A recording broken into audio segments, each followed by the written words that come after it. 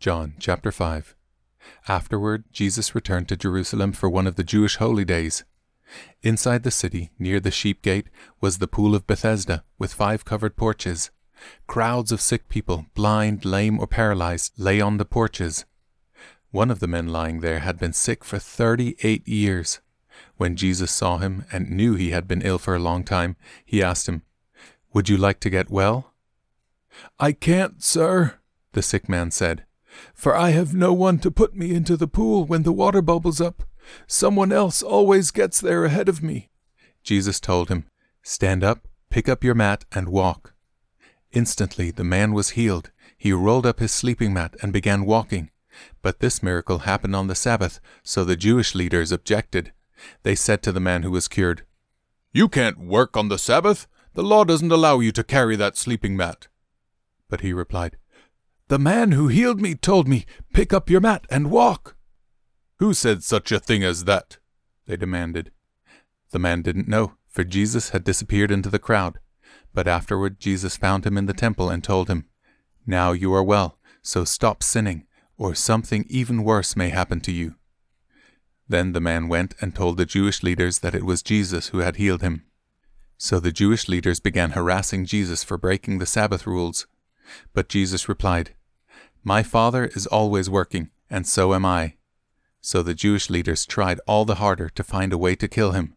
For he not only broke the Sabbath, he called God his Father, thereby making himself equal with God.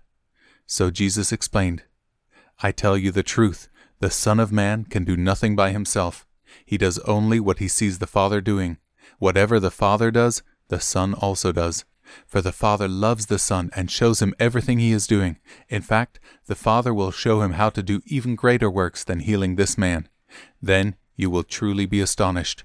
For just as the Father gives life to those he raises from the dead, so the Son gives life to anyone he wants. In addition, the Father judges no one. Instead, he has given the Son absolute authority to judge, so that everyone will honor the Son, just as they honor the Father. Anyone who does not honor the Son is certainly not honoring the Father who sent him. I tell you the truth, those who listen to my message and believe in God who sent me have eternal life.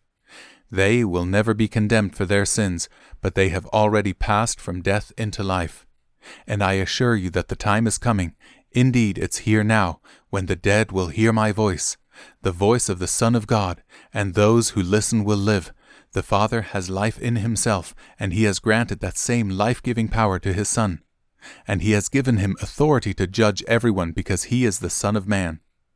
Don't be so surprised. Indeed, the time is coming when all the dead in their graves will hear the voice of God's Son, and they will rise again. Those who have done good will rise to experience eternal life, and those who have continued in evil will rise to experience judgment. I can do nothing on my own. I judge as God tells me.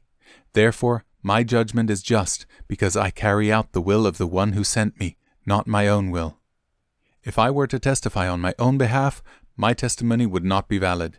But someone else is also testifying about me, and I assure you that everything he says about me is true. In fact, you sent investigators to listen to John the Baptist, and his testimony about me was true. Of course, I have no need of human witnesses, but I say these things so you might be saved.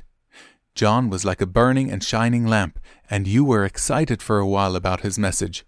But I have a greater witness than John, my teachings and my miracles. The Father gave me these works to accomplish, and they prove that he sent me. And the Father who sent me has testified about me himself. You have never heard his voice or seen him face to face, and you do not have his message in your hearts, because you do not believe me, the one he sent to you. You search the Scriptures because you think they give you eternal life, but the Scriptures point to me, yet you refuse to come to me to receive this life. Your approval means nothing to me, because I know you don't have God's love within you. For I have come to you in my Father's name, and you have rejected me. Yet if others come in their own name, you gladly welcome them. No wonder you can't believe. For you gladly honor each other, but you don't care about the honor that comes from the one who alone is God. Yet it isn't I who will accuse you before the Father. Moses will accuse you. Yes, Moses, in whom you put your hopes. If you really believed Moses, you would believe me, because he wrote about me. But since you don't believe what he wrote, how will you believe what I say?